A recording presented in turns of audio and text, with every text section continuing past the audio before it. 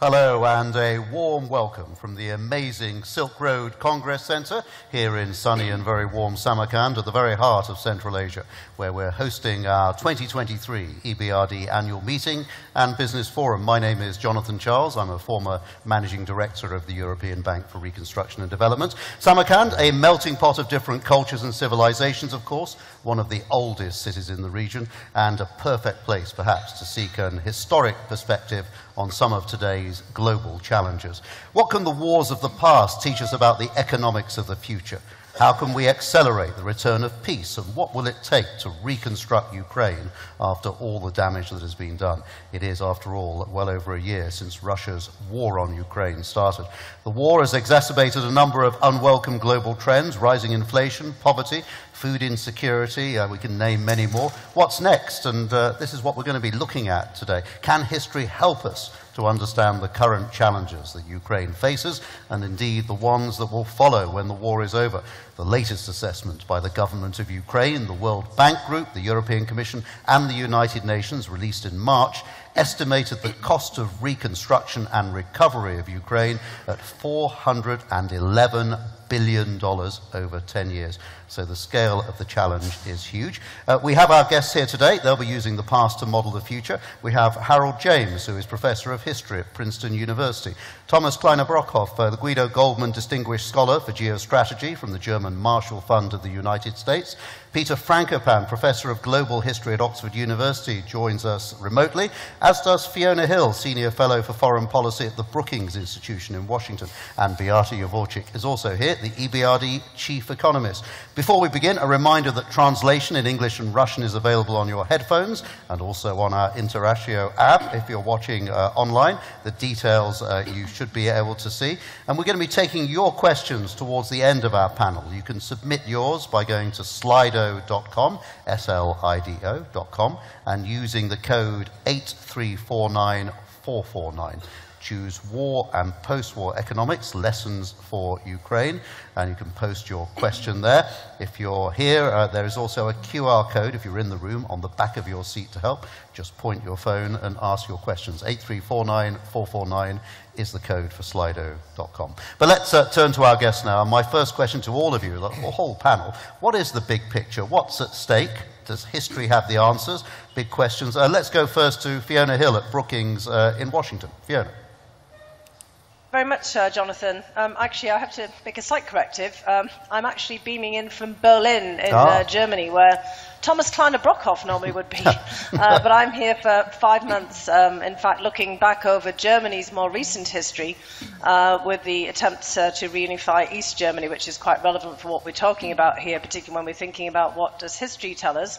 And I'm sure that we're going to hear from Thomas something about his perspectives as head of the German Marshall Fund, about the German and British and the United States perspectives on the Marshall Plan, which was one of the lessons out of World War II about the importance of reconstructing Germany and the rest of Europe after that devastation.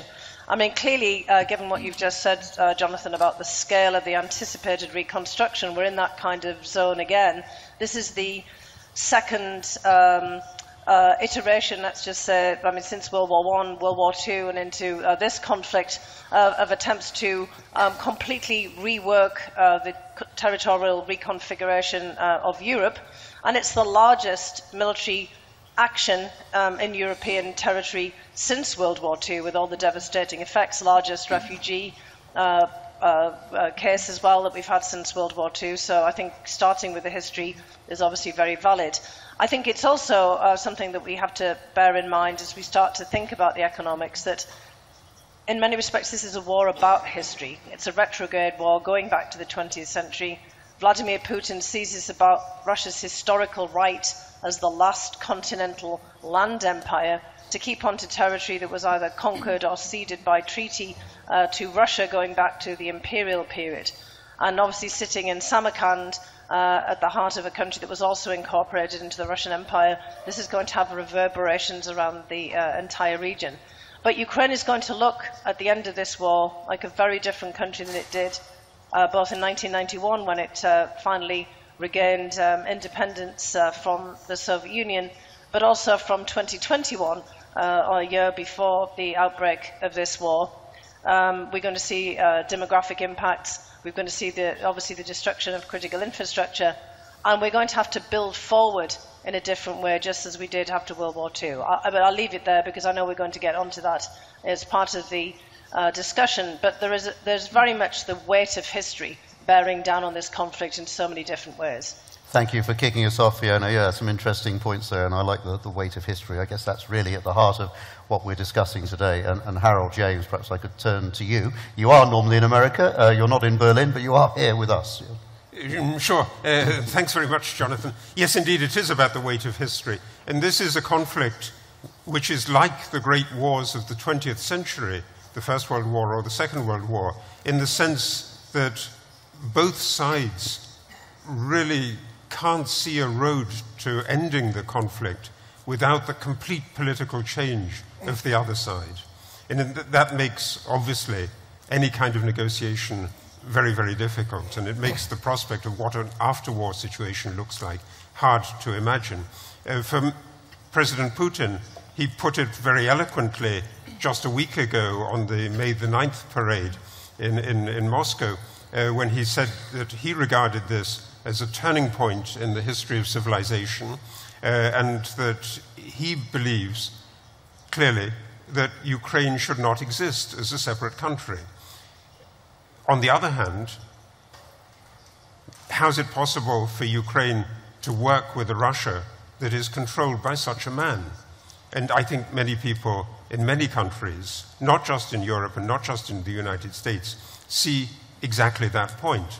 And actually many Russians see that point, because Russian history is full of moments in which military defeat produced major political change. Just the most obvious ones, the Crimean War produced the great reforms of the 19th century, the emancipation of the serfs. The Russo-Japanese War produced the parliamentarization of Russia. The First World War destroyed the Russian monarchy. The German invasion in July 1941 almost ended Stalin's regime within days of doing that. Afghanistan was a major contributor to the collapse of the Soviet Union. If that is the case, and that's the historical picture that Russians reflect on, they will think that they too can actually benefit from an end of the war that is not on the terms of President Putin. That after the Crimean War, after the Russo-Japanese War, Russia did very well. That, I think, is a lesson also for Ukraine, also for the rest of us. As we're going to refer, I think, to the Marshall Plan, but one of the things that the Marshall Plan saw was that you couldn't reconstitute one European economy on its own. And in the same way, Ukraine has got to be embedded in a dense network of international relations, international economic relations as well as political relations. But it seems to me that it's very, very difficult to think of a future of Ukraine that is sustainable with a powerful, malevolently controlled regime right next door to it. Harold, thank you very much. Let's go to Peter Frankopan, who's also joining us remotely. Peter, how do you see where we are and where we're going?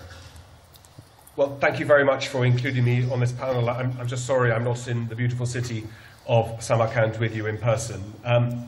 Well, I suppose the most obvious thing is that this war is not just about Ukraine. It's not even just about Russia. But the escalating effects regionally, globally, are profound. So in the worlds that I look at, of course, in Central Asia, the consequences of what's happened in the last 15 months are seismic in terms of what has already happened as well as what might or might not happen in the future. Baltic states, reconfiguration of Scandinavia and the membership of NATO, the opening up of the Arctic and the consequences that will have because of Russia's invasion are profound. If one takes the circle on from that, China, I think we're not particularly good at seeing the ways in which this is not necessarily only good for China, but clearly China's been a beneficiary in many ways, economically, politically, even militarily, over what has happened with the Russian invasion. And that will have consequences that will spill out way beyond what happens in the corridors of power in Moscow in the coming months or perhaps years.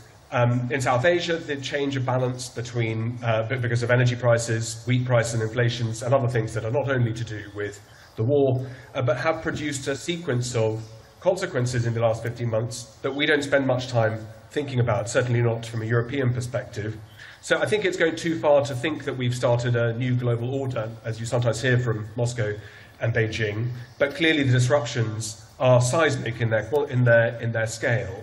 I mean, just as a postscript to that, 24 of the 54 countries in Africa either abstained or voted against condemning the invasion of Russia last year.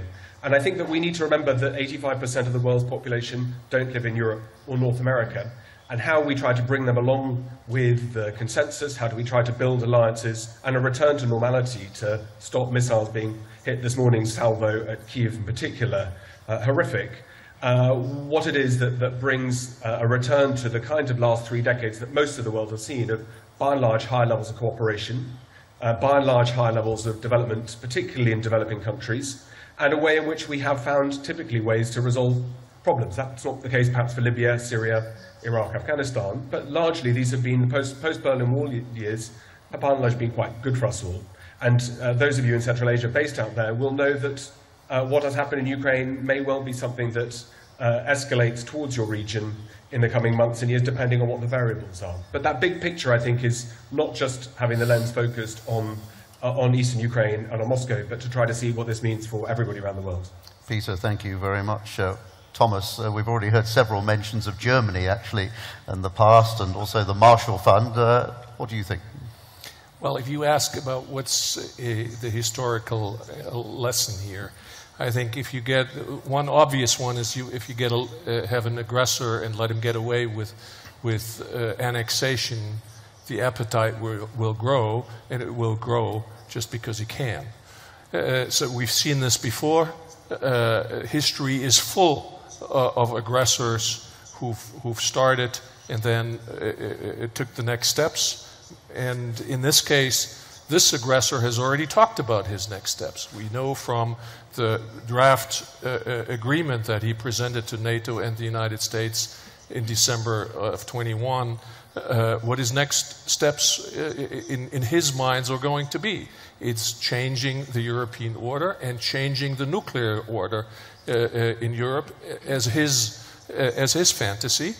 And I think I might actually disagree slightly with Peter when he says it's too far to think about a new global order. It's hard to think about this war without the declaration of February 4th. I call it the Beijing Declaration of a New World Order between Russia and China. At least if you think about a Russian victory, then I think we would be very much closer to a dramatically changed geopolitical setup, and the ambition of a new order is embedded to that.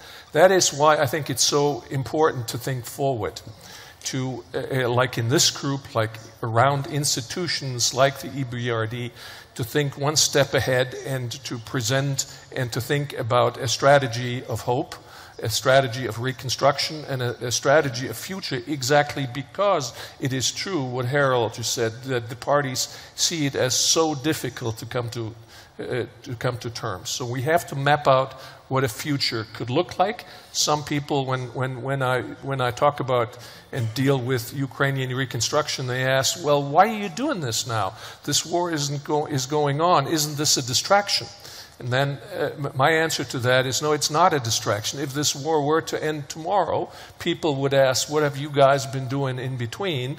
And just as a reminder, planning for the European future started during World War II in 1943. So there's got to be lead time to conceptualize something of the size that we're talking about here, and that is why we should be doing this now.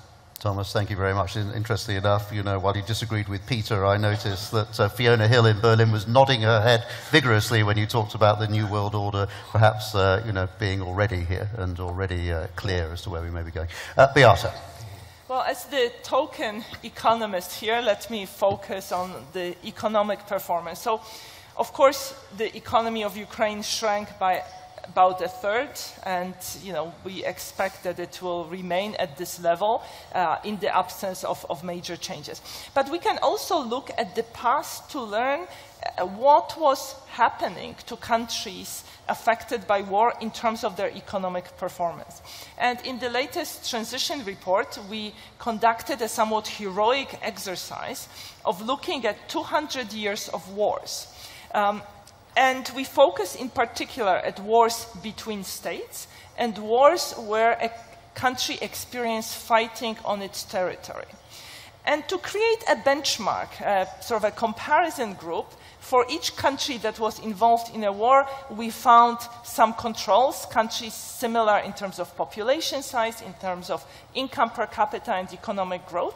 And we use this benchmark to learn about not so much by what happens during the wartime, but more about what happened during reconstruction. So as we continue with our discussion, on the screen behind me, you are going to see some charts that present the results of that analysis. Yeah, so let's have a look then, Beata. I think we're going to look at the impacts on population and also on capital stock. Let's have a look at some of these graphs.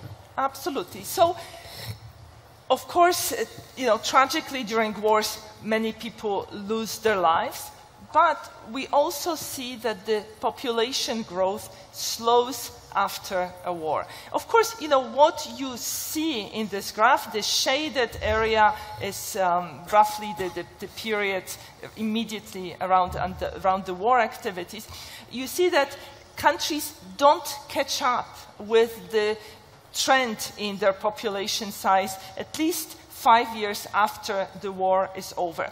Now, of course, these are averages. Now, if we think about the performance after World War I, France, Germany, and UK had a population a decade later that was much smaller than in 1913, while in contrast, Netherlands and Spain saw an increase in the population. But on average, population size declines and population growth rate slows down. Now, if we look at the chart on capital stock gets destroyed during the wartime.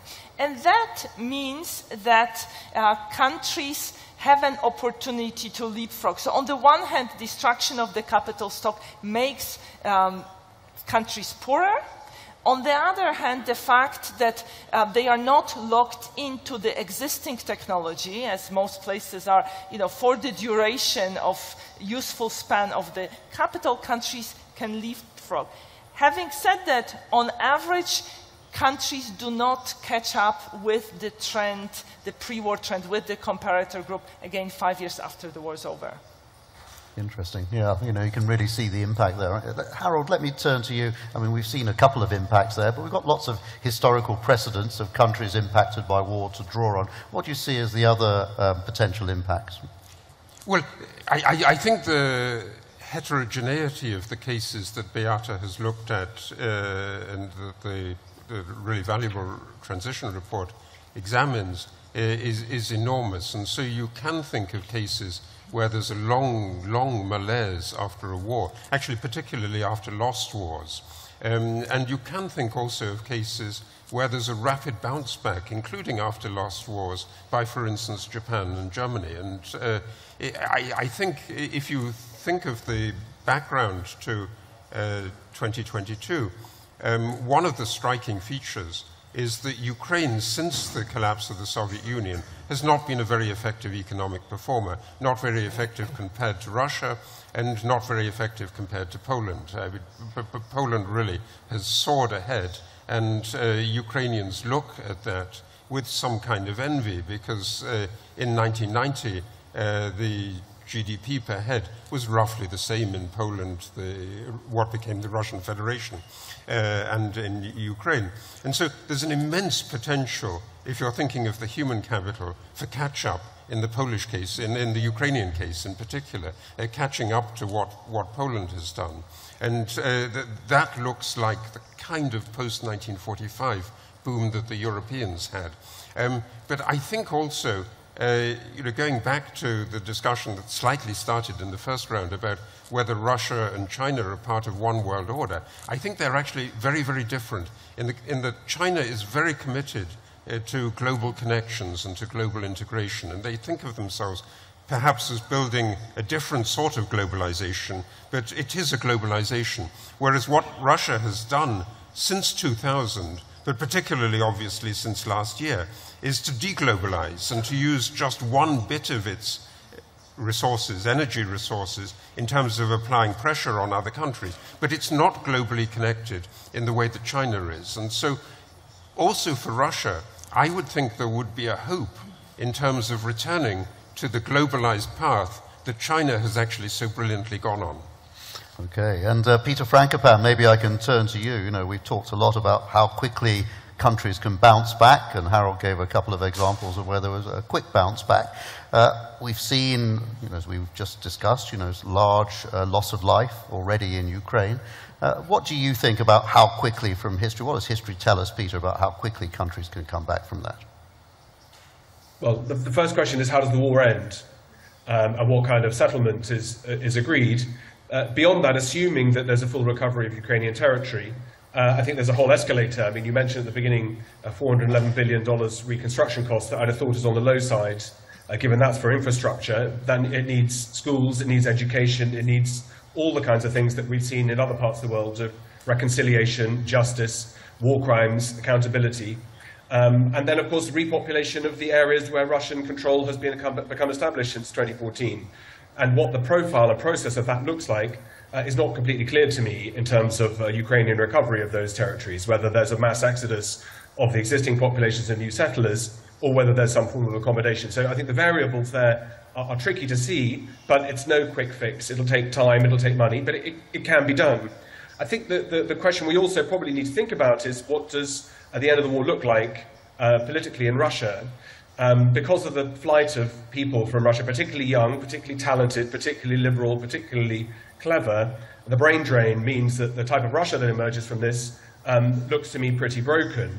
As it happens, as of last month, the life expectancy for a 15-year-old Russian man is now the same as it is for a man of the same age in Haiti, which is one of the most deprived and poor states in the Western Hemisphere. And those kinds of things present and aggravate the kinds of problems that have perhaps brought Russia to this place originally. So I think those recoveries are very hard to model against previous wars and to pick examples from the past. But I think it's multi-decade, and it's not always done easily. The big question, I suppose, that for you in the audience to think about is whether a Marshall Plan or a type of Marshall Plan will be forthcoming, how that's funded. Clearly, Ukraine in particular has a huge importance in terms of potential and likely NATO membership, EU membership, and the kinds of things that Putin has forced, unfortunately, from his point of view, the sort of chronic own goal behind the whole thing. But also, Ukraine has a vital part in the energy future of Europe, perhaps most particularly nuclear. So I think that there is lots of reasons to be hopeful, but these processes, unfortunately, are not easy, and they require the pain of the last 15 or 18 months and however long the war is going to go on to be properly dealt with and done so openly. Peter, thank you very much, and interesting question actually, which we'll probably pick up later on the question of where the financing comes from. Let's look now at where the current financing is coming from for the war. You know, what does that tell us? What does history tell us, Beata, about the debt of countries emerging from a war? So continuing with our heroic exercise from the transition report, we looked at wars between states, and we looked at the main source of financing. And some striking patterns emerge over these 100 years of wars. So first we see that the role of foreign financing has increased. About a third of all wars in the post-1945 period have been financed from abroad. That was the main source of financing. Now the remaining two-thirds of wars were financing domestically. Now obviously taxing is difficult during a wartime. Printing money went out of fashion with World War I, so what's left is domestic borrowing.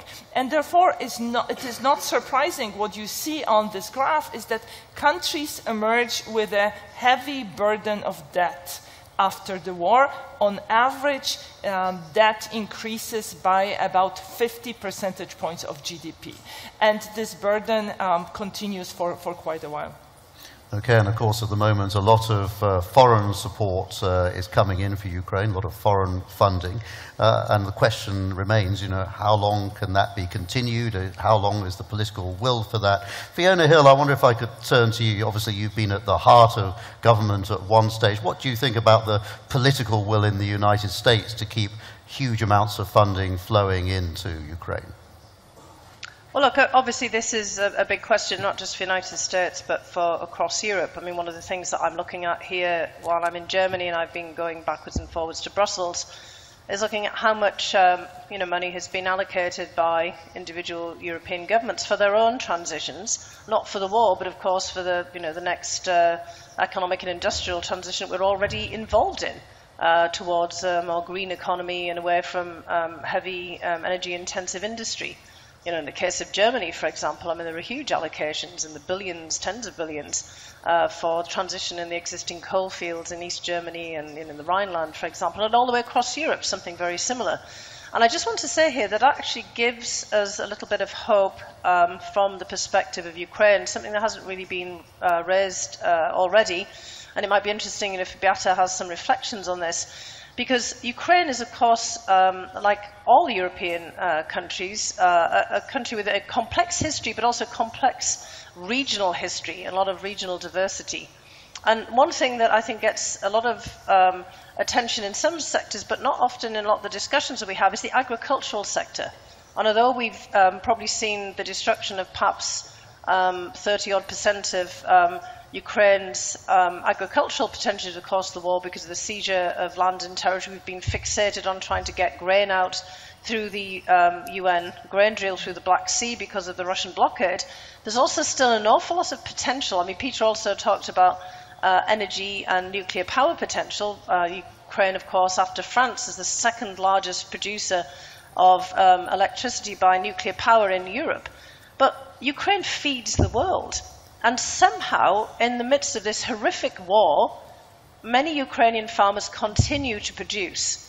And we're constantly looking at, and this is why I've made this segue from the question about Western support and financial flows to the fact that Ukraine actually could start to generate some revenues. We've got a crisis at the moment of Ukrainian grain getting stuck inside of Europe, which will complicate some of our discussions with the European Union, for example, and could have an effect on the willingness of countries to keep on financial flows if they think that Ukraine is going to distort European markets. But this is because of the destruction of the infrastructure that was already referred to many times here. We have grain silos, we have transportation routes that have been destroyed, but we could start to think about a strategic initiative, getting back to what Thomas said about planning for the future of Europe beginning in 1943, not just the day after the war ends in 1945, to think about how we could get the Ukrainian agricultural sector back up and running. Think about investments in grain silos and storage, other transportation through Poland to ports like Gdansk and then further afield to Rotterdam, for example. We've got to remember that in spite of all of the other deficiencies that we might have identified in Ukraine before the war, Ukraine was literally feeding the world. 40% or so of exports in agricultural products. Europe was buying enormous amounts of agricultural products, sunflower oil and corn, for example. But the rest of Ukrainian grain, I mean, the bulk of it was going for export. We could start getting that moving again. And I think that that's the secret to think about and start planning now, rather than worrying about whether the public sector funding will keep on flowing. Because if it doesn't look as if Ukraine's getting itself back on track again, you're less likely to get public funding. And I know also that there are many private sector investors, people who have talked to you at the EBRD or been involved with the IFC and many other groups who had invested in Ukraine before the war and would like to invest again, especially in the Ukrainian agribusiness sector. All right, Fiona, thank you very much. And I'll come to you in a second, Beata, for a quick thought on that. Thomas, let me just come to you, though, on this question of support, which will be needed, political support, in order to keep the economic support flowing. I think it's been extraordinary what Europe, the United States, and their partners across the world have done over the past year. We've put this together, I think 52 billion by Europe and the European Union and European Union countries, 48 billion by the United States, pretty much on the same level. The idea that you're in April of a year and the finance minister of Ukraine can say to his partners, the budget deficit in a wartime budget is closed, is, I think, a testament to the macrofinancial support that has been coming through the donor community. Now the question is, how stable is that? How long can this last? We're seeing we've talked about donor fatigue, I think, for a year now. It hasn't been coming. I think you can see some drop-off of public support in the United States, less so in Europe. But how is that going to affect each other? So if you were to have a situation when in the United States there would be a drop-off, there would be an election, there would be a different political setup, would Europe pick up the slack? That, I think, is a difficult question and hard to imagine. It's much easier to imagine that Europe keeps on doing what it is doing. Can it increase? It is very hard for me to see. Can it stay stable? I think for some time, with little drop-off in public support. No, I think it's been very interesting. You know, I often think about the United Kingdom, my own country, and what I hear from ordinary citizens. You know, you hear citizens complaining about the cost of living, about other issues, you know, with higher taxes. What you don't hear them saying is that means we have to stop support for Ukraine. And I think that's been quite remarkable, actually, and I think that tells us something that I don't see any sign of that dropping off in the United Kingdom. And I think, you know, that has been much more robust than might have been expected, actually, and bearing in mind we're now over a year into the conflict. Beata, I promised you a return to Fiona's point. So we have seen exports of Ukraine going by land, by train, after the EU suspended tariffs. To Poland alone, 500,000 tons were coming every month. Now, of course, that created some political challenges in the Eastern EU member state. They need to be resolved, but in principle, the reloading capacity is there, and these routes have been opened. So I think there is means of exporting grain. And of course, you know, we at the EBRD are supporting agricultural sector and agri-processing sector. It's one of the important areas where we are active. Okay, Beata, thank you very much. Let's take a look and examine perhaps other lessons from history as to where we are. And I wonder whether some of our panelists might have a view on which wars are most similar to what we're witnessing in Ukraine and what that tells us and what happened next. And Peter Frankopan, maybe I could turn to you first of all. Thank you. Well, I wish I had the ability to give a 2-hour lecture about the many wars of the past going back into antiquity, but I'll stick to the present day because for ease of similarity, I just thought the breakup of Yugoslavia is the most obvious one. And I suppose it teaches several things in terms of what the future might hold. Nearly 30 years on from the end of that conflict with the Dayton Accords in 1995, Croatia had managed to join the European Union as well as NATO, and things had looked quite good, probably bubbling under the surface. As it so happens, the legacy issues of things that were not dealt with at the time have meant that questions around Kosovo, around Bosnia still, and around Serbia, and the reforms that may have helped accelerate some of the changes to the good have just not happened, and certainly haven't happened as fast and as well as we might have thought. But I think there was a moment during the early 90s in the breakdown in Yugoslavia where we saw levels of violence that had not been seen in Europe since the Second World War, took the world in horror, but took a long time for the West to lean in and to decide what it thought a good outcome should be. And in fact, when that decision was made, primarily in Washington, then the conclusion was sharp and it was quick and it was final.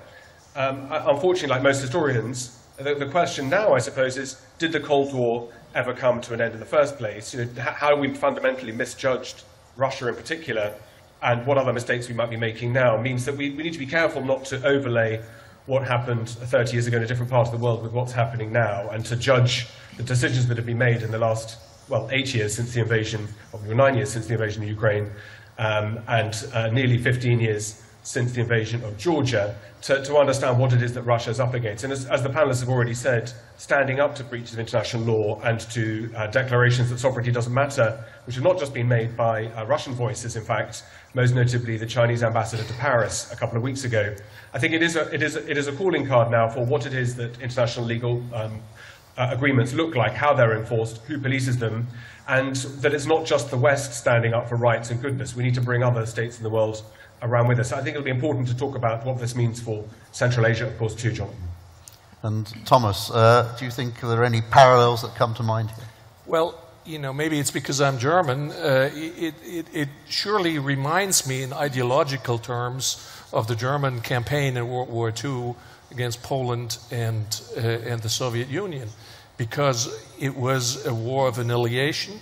It denied a state or a people its very existence. And I think that's the depth of what we're talking about here.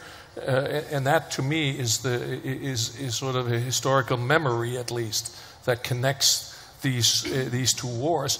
Economically, I rather feel this is Putin's attempt at another, creating another frozen conflict, to deny a state an area of its economic future.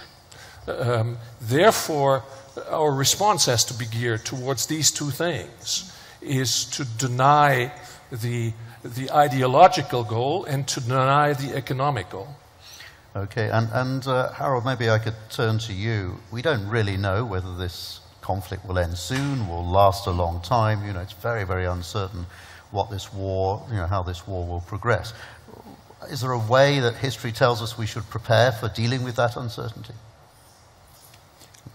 The most striking instance, I think, of a war that was supposed to be a short war, but ended up by being a terribly, terribly long war, was the First World War. And there were many people before 1914 who said that given the degree of connectedness between the major powers, in particular between Germany and France, because Germany had the coal, whereas France had the iron ore, they were deeply dependent on each other, that you really couldn't imagine a long war, and the planning was for a short war. And I think that was exactly reflected in February 2022, that the advice that President Putin was given was about the ease with which he would destroy Ukraine. When that doesn't happen, you need to rethink. I think there is a bigger lesson, though, about this, which is that if you think about it in a very, very big picture, what are the moments when, at the beginning you mentioned the globalization process, what are the moments when it's destroyed, turned back, or when are the moments when it springs up again, but in a new direction? And those moments when globalization, as it were, springs up again, are actually normally after big supply shocks, negative supply shocks. So the 1970s was like that with conflict in the Middle East. The middle of the 19th century with widespread revolution and wars. And the First World War, in a sense, was like that, in that people wanted to reconstruct globalization after the First World War. That attempt didn't succeed, really didn't succeed. But after the other supply shocks, there was a spring back of globalization, but it turns in a different direction. And that, I think, is actually one of the things that shows a way to the future. And if you think about what the advantages of Ukraine are, we've had energy mentioned, we've had agriculture mentioned, but you should also think, I think, about advanced technologies, computer technologies. It was computer technology, the strong strength in software development that allowed Ukrainian software developers within hours of the Russian attack to develop platforms on which Ukrainian citizens could report where the Russian attacks were taking place. This is a great and substantial advantage, and I think is an indicator of the kind of development that you might see in a new wave of globalization after we've got out of this temporary shock. Yes, the technology tends to take great leaps forward during conflicts and wars, doesn't it? I mean, we've seen that so many times. Fiona Hill, you were nodding, as I mentioned earlier, very vigorously when we touched on the idea of a new global order, geopolitical tectonic plates shifting. How do you see that? And what about Russia's place in what it will be some new world order? Well, I think it's quite obvious what Russia would like to see. I mean, Russia is actually looking now to align as much as it possibly can with the former, Soviet allies of the non-aligned movement, kind of putting aligned in a different way if you're aligning with the non-aligned. I mean, we've seen an awful lot of outrage by Russia in the Middle East and South Africa, other countries as well, leading to some ruffled feathers, obviously, in the United States and elsewhere, and also in Ukraine. And I think one of the greatest challenges that Ukraine faces right now is trying to get as broad-based support as it possibly can. Thomas and I were both just very recently in a conference in Tallinn, Estonia, where that was really one of the big themes, which is how the majority of world countries, it was already referenced, about countries standing aside, as Peter said, in Africa and otherwise on UN votes, that are not seeing the global implications of this conflict.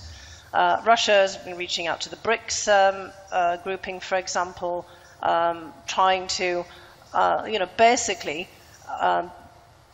convey its depiction of the conflict and keeping countries either neutral or, perhaps on its side in terms of the perspectives. And what we really need to do, in many respects, is to return to an order, and this has already been talked about by Harold and others, where we have the primacy of international law, sovereignty and territorial integrity. It's something that Thomas said as well. I mean, I think, part of the mistake that we've been making on the United States or on the European front is trying to depict what's happening in Ukraine, at least politically, as a kind of a great epic battle between democracies and autocracies. That this is kind of a battle of values, and that's not really how it's been seen in the rest of the world. Ukraine has also been trying to stress, but with actually limited success, to other countries in Latin America, Asia and Africa, that this is a post-colonial struggle. And most of their interlocutors are not really buying that because they don't know Ukraine's history. They still have this rather favorable view of Russia going back to the Cold War period, where the Soviet Union, which Russia is the successor state of as far as other countries are concerned, really supported them in the various of their anti-colonial struggles, or in the case of South Africa against apartheid. And this is becoming a real issue. And so in terms of a new emerging order, one in which we can restore the sanctity of sovereignty and territorial integrity, but one in which we recognize that this is much more broad-based and that we need to bring in other countries, because Ukraine itself needs broad-based support. And I think, getting back to what Harold has just said, Ukraine brings many assets to a new wave of globalization. I mean, we know the flows of Ukrainian grain products. They're going to Africa. They're going to the Middle East. It's going further afield. Ukraine also plays a role in fertilizer and other production. And as Harold said, there's all new platforms that Ukrainians could be developing. I think we have to try to make a case for Ukraine itself as a global asset, not just part of some new version of a kind of a European territorial conflict. All right, thank you very much. Let's go for another of our economic looks here, Beata. And what about the challenges? What does history tell us about the challenges for countries emerging from conflict? Well, there are many. We already mentioned population growth, we mentioned capital stock, we mentioned debt. But the probably most important challenge is finding a stable solution to the conflict. As you see on this chart, peace tends to be elusive. Wars between states are frequently followed by another war. So in other words, peace tends to last by a very short time. 20% of cases, only in 20% of cases, peace lasts 25 or more years. In all the other cases, there's another war within a quarter of a century. So, if I were to boil down the recipe for reconstruction of Ukraine to 3 ingredients, I would say you need financing. And that's probably the least of the problems, because Ukraine has many friends abroad. You need good institutions. Again, here I'm optimistic, because the EU accession process is going to provide direction for reforms. And third, you need peace. You need a stable resolution to the conflict. And as the other panelists have already alluded to, it's not going to be easy to do that. It's a very depressing graphic as I look at it, really, isn't it? You know, when you look at it in those stark terms, and as someone who's spent a lot of time in conflict zones, you know, that figure is new to me, and that is very striking. Thomas, let me turn to you. I mean, obviously a lot of talk about what will be required. Is another Marshall Plan or something similar to the Marshall Plan? Well, if you work for an institution that has yes. Marshall in its name, and it is indeed a living memorial to the Marshall Plan as a foundation, people tend to come to us over the course of the years with ideas for Marshall Plans. I think my colleagues have counted 48 such ideas over the last so many years. It can be a Marshall Plan for Africa, for digital modernization, for agriculture, for whatever. It's when somebody has a big idea and wants somebody else to pay. That's a Marshall Plan. That's also why it never happens. Because it is based on a fundamental misunderstanding of what the Marshall Plan was. The Marshall Plan was not charity. The Marshall Plan was strategy. Strategy. Now, it does appeal to sort of our better angels, the idea of enlightened self-interest. But it is strategy.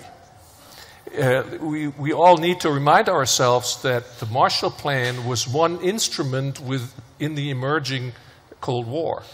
It is not just about the economic development of Europe as a gift by the donor.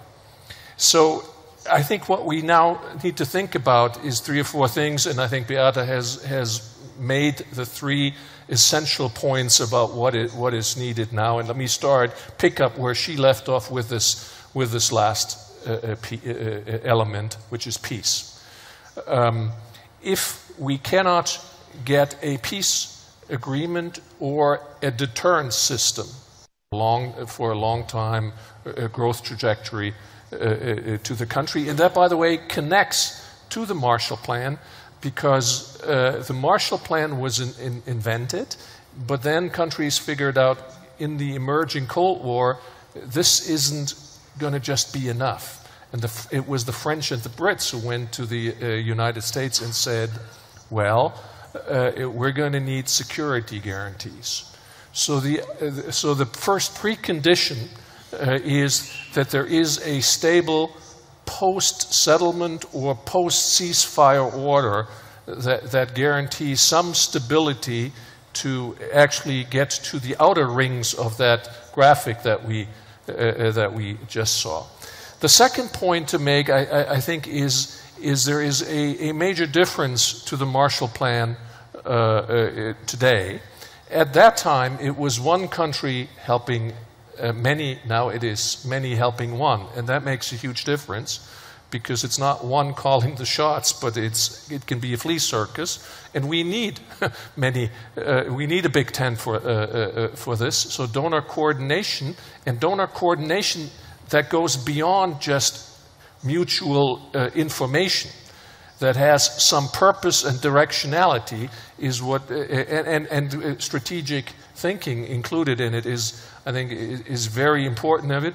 And secondly, in the 1947-48 period, there were no international institutions. And by the way, there was no EBRD. This all was created through the Marshall Plan. Now we have the inverse. And in many ways, you could even say you have to have a modified or inverse Marshall Plan, because you're now working with and through existing institution that you have to adapt to the task. And to do that, my second point would be, at least front-loaded, we need a big international tent. To me, it's very hard to see, will we have the same type of international unity around, engagement around helping Ukraine in 15 years if you're Japan? Maybe not. But initially, given the numbers that we're talking about, that big tent has to be the front-loaded priority. As we move on, this is going to go ever more into the European Union's court. Since we're talking about European integration, backloaded. We're looking at a ever more European effort. A third point, I think, is that we will also front-load, need a public effort. We need to kickstart some things, inject strategy and hope, and that also includes funds into the system to kickstart and enable Ukraine to self-help. It will not work if Ukraine does not become a landscape of foreign direct investment, but given its conditions and its setup, it can. Yeah, I hear lots of talk about public-private partnership these days and the important role the private sector can play in this, and you know, clearly that will be crucial as well for bringing money in. Fiona Hill, we were just hearing, you know, that actually this is not a rerun of post-Second World War in terms of the way money can be funneled into Ukraine. How do you see the lessons of the past? What do they tell us about the difficulties of the future in this area? Well, I think, you know, Thomas is obviously spot on, and, you know, what was, of course, the feature of World War II, which is a massive transfer of public funds from the United States, was also backed up by very specific country plans. I mean, EBRD, you know, started trying to do the same thing itself in the 1990s after, obviously, the dissolution of the Soviet Union, learning from those lessons of the past and emphasizing, in fact, the public-private partnerships. I think, as Thomas has also mentioned, the European Union and things being in the European Union's court, you know, one of the pillars of the European Union is actually regional policy. So another thing that we could be looking at now, and again, I was in Brussels just a few weeks ago, is how Ukrainian cities and regions could already, you know, perhaps start to take away lessons learned from, you know, counterparts across Europe, and could also be in the United States and other countries as well. There has been a re-emphasis over the last few years in the European Union on regional policy. There's a lot of lessons that have been learned in Europe about reconstruction and development, transitions away from, example, the coal industry or kind of heavy manufacturing, how you spur the development of what, you know, what Harold was rightly referring to, new competitive technologies and businesses. And the European Parliament produced a report at the end of March, which some of you in the audience may have already seen, on how, you know, the EU and cities and regions are already working with their Ukrainian counterparts. So when we start to think, as you just mentioned, Jonathan, about, you know, how we get things in motion, and this is what Thomas was obviously saying as well, how do you get Ukraine into the self-help mode? We could start really pairing up this on a regional and citywide basis, especially with those that are not under constant siege or under occupation, and we could start to think about policies over the longer term about how to work with some of the more devastated regions in the future. Again, we've got a lot of learning that we've already done in similar circumstances. We do know, you know, what works. It's also getting the educational, Peter mentioned this at the very beginning, educational system back up and running. You know, Ukraine was actually an educational powerhouse, particularly in areas of engineering, in agribusiness, in medicine. Think about all of the students around the world that studied in places like Kharkiv and also in Kiev. And part of the recovery in many European countries was driven by public, private, and educational partnerships. So again, I think there's a lot we could do, and the European Union could do things at different levels that don't have to be at the national level, even now, because they have mechanisms for bringing in partners. All right, thank you, Fiona. Let's have our last economic history lesson, Beata. Yeah, we talk about reconstruction, but actually what we want is a return to prosperity. What does economic history tell us about that? Well, the message here is not particularly optimistic. Half of the countries that were involved in an interstate war do not return to the income per capita trend. So we are talking here about trend rather than level, quarter of a century later. Right? So it actually return to prosperity is not guaranteed. The process takes time. Reconstruction of Japan was mentioned earlier, considered to be incredibly successful. It took 15 years. Right? Now, money matters, but if you look at what determines success in reconstruction, actually the availability of funding explains only 10% of variation in in whether or not, or how fast the return to prosperity was. And if you think about Afghanistan or Iraq, where massive amounts of money were sent for the reconstruction effort and not that much happened. So I think we also need to think about ways of how to use the external funding effectively. All right, thank you very much, Beata. Now I see time is running away from us. We've had lots of questions in as well, which we note actually a lot of them reflecting the themes that we've discussed anyway today. But maybe a couple of closing thoughts that I would like to put to Peter and Harold. And as historians, I wonder how you think, when the draft of history is written, how history will look back at this war. Peter, maybe I'll start with you. How do you think history will look back at this war? Well, I think it'll look back as a chronic miscalculation of overreach, of a plan that hadn't been thought through and then was even worse executed from Moscow. I can't see any way in which there's any form of Russian win in this. And I think that coming out of it, Fiona's written and spoken about this much more eloquently than I can. But I think looking back on it, to see a war started without any credible and realistic goals beyond those of vengeance makes it very difficult to see how this can be judged in any other way than a chronic example of how autocracies make bad decisions and are not protected by institutions to stop them from doing so.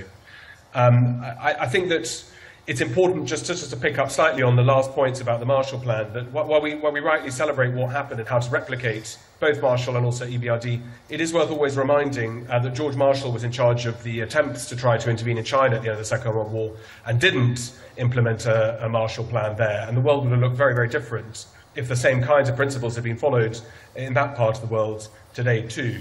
So I think that one can learn a lot from the past, but in terms of where we are now, clearly what happens in the coming weeks, I suspect, possibly months, will shape what the future looks like. And the consequences of some form of peace, which one assumes will be recovery of Ukrainian territory, because I can't see any other solution to this, will have a series of knock-on effects to what happens in the corridors of power inside Moscow. And those will be difficult days, I suspect, for the competition for successorship in due course, whenever that might happen, through old age or otherwise. But I think looking back on this, the unprovoked attack in an attempt by Moscow to solve what it perceived as a series of existential problems, I can't think will be seen anything than a spectacular own goal that ended up uniting Europe, ended up strengthening the West, and quite possibly bringing about a series of changes in Russia that will be so counterproductive that they will look like what happened in Belgrade in the early 1990s. Peter, thank you. Harold, future historians, what will they be saying about this? Well, this is actually very much a variant of what Peter said. I think Peter's absolutely right on this, that this will be looked at as a war that was prepared and conducted with just an astonishing degree of incompetence. And I read or reread Alexander Solzhenitsyn's August 1914, where the discussion of the Russian army in 1914 and the way that the leadership communicated with the troops on the ground is an almost precise echo of what is going on in the Russian army in Ukraine since February 2022. So you can, I think, look back on the issue in two different ways. People will ask whether the war is just or not, and I think this also goes back to the question of how it's viewed in most of the world. And I think there's a kind of delicate balancing there, because most of the world doesn't like the Russian aggression. Very, very few countries voted in the UN General Assembly vote not to condemn Russia. Many abstained. So there's a widespread feeling that the war is unjust, but there's also a feeling that this is a moment of transition in the relationship of the world with the United States and with Europe. And it's that aspect that I think will get a lot of attention. But bear in mind also with that discussion, where governments look legitimate, and I agree completely with Fiona when she was castigating the obsession in some parts of the US with trying to formulate this in terms of wars of democracies against autocracies. I don't think either that's the right way of thinking about it. But what it is a combat between effective ways of managing societies and ineffective and incompetent ways of managing societies. And what Russia has shown is just a case study of incompetence. If you want to be legitimate, and that's for democracies, but it's also for other types of government, if you want to be legitimate, you need to be competent. If you aren't competent, you lose what in China is thought of as the mandate of heaven. And it seems to me that Russia has lost the mandate of heaven. Very powerful final thought. Thank you very much indeed, Harold. Thank you to Thomas as well, Fiona, Beata, Peter. Thank you for joining us. Thank you to all of you online, all of you here in our audience, including many of our Ukrainian friends that I'm very glad to see here as well. It's been a fascinating discussion, and clearly we don't know what the future will bring, but you know, the history is a good guide to some of the things that we might care to think about as the parameters. Thank you very much for being with us. If you enjoyed this conversation, you can subscribe to our EBRD podcasts. You can download them on iTunes, and of course we like it if you review and rate them. It lets us know what you might like to hear about in future. But thank you again, and goodbye.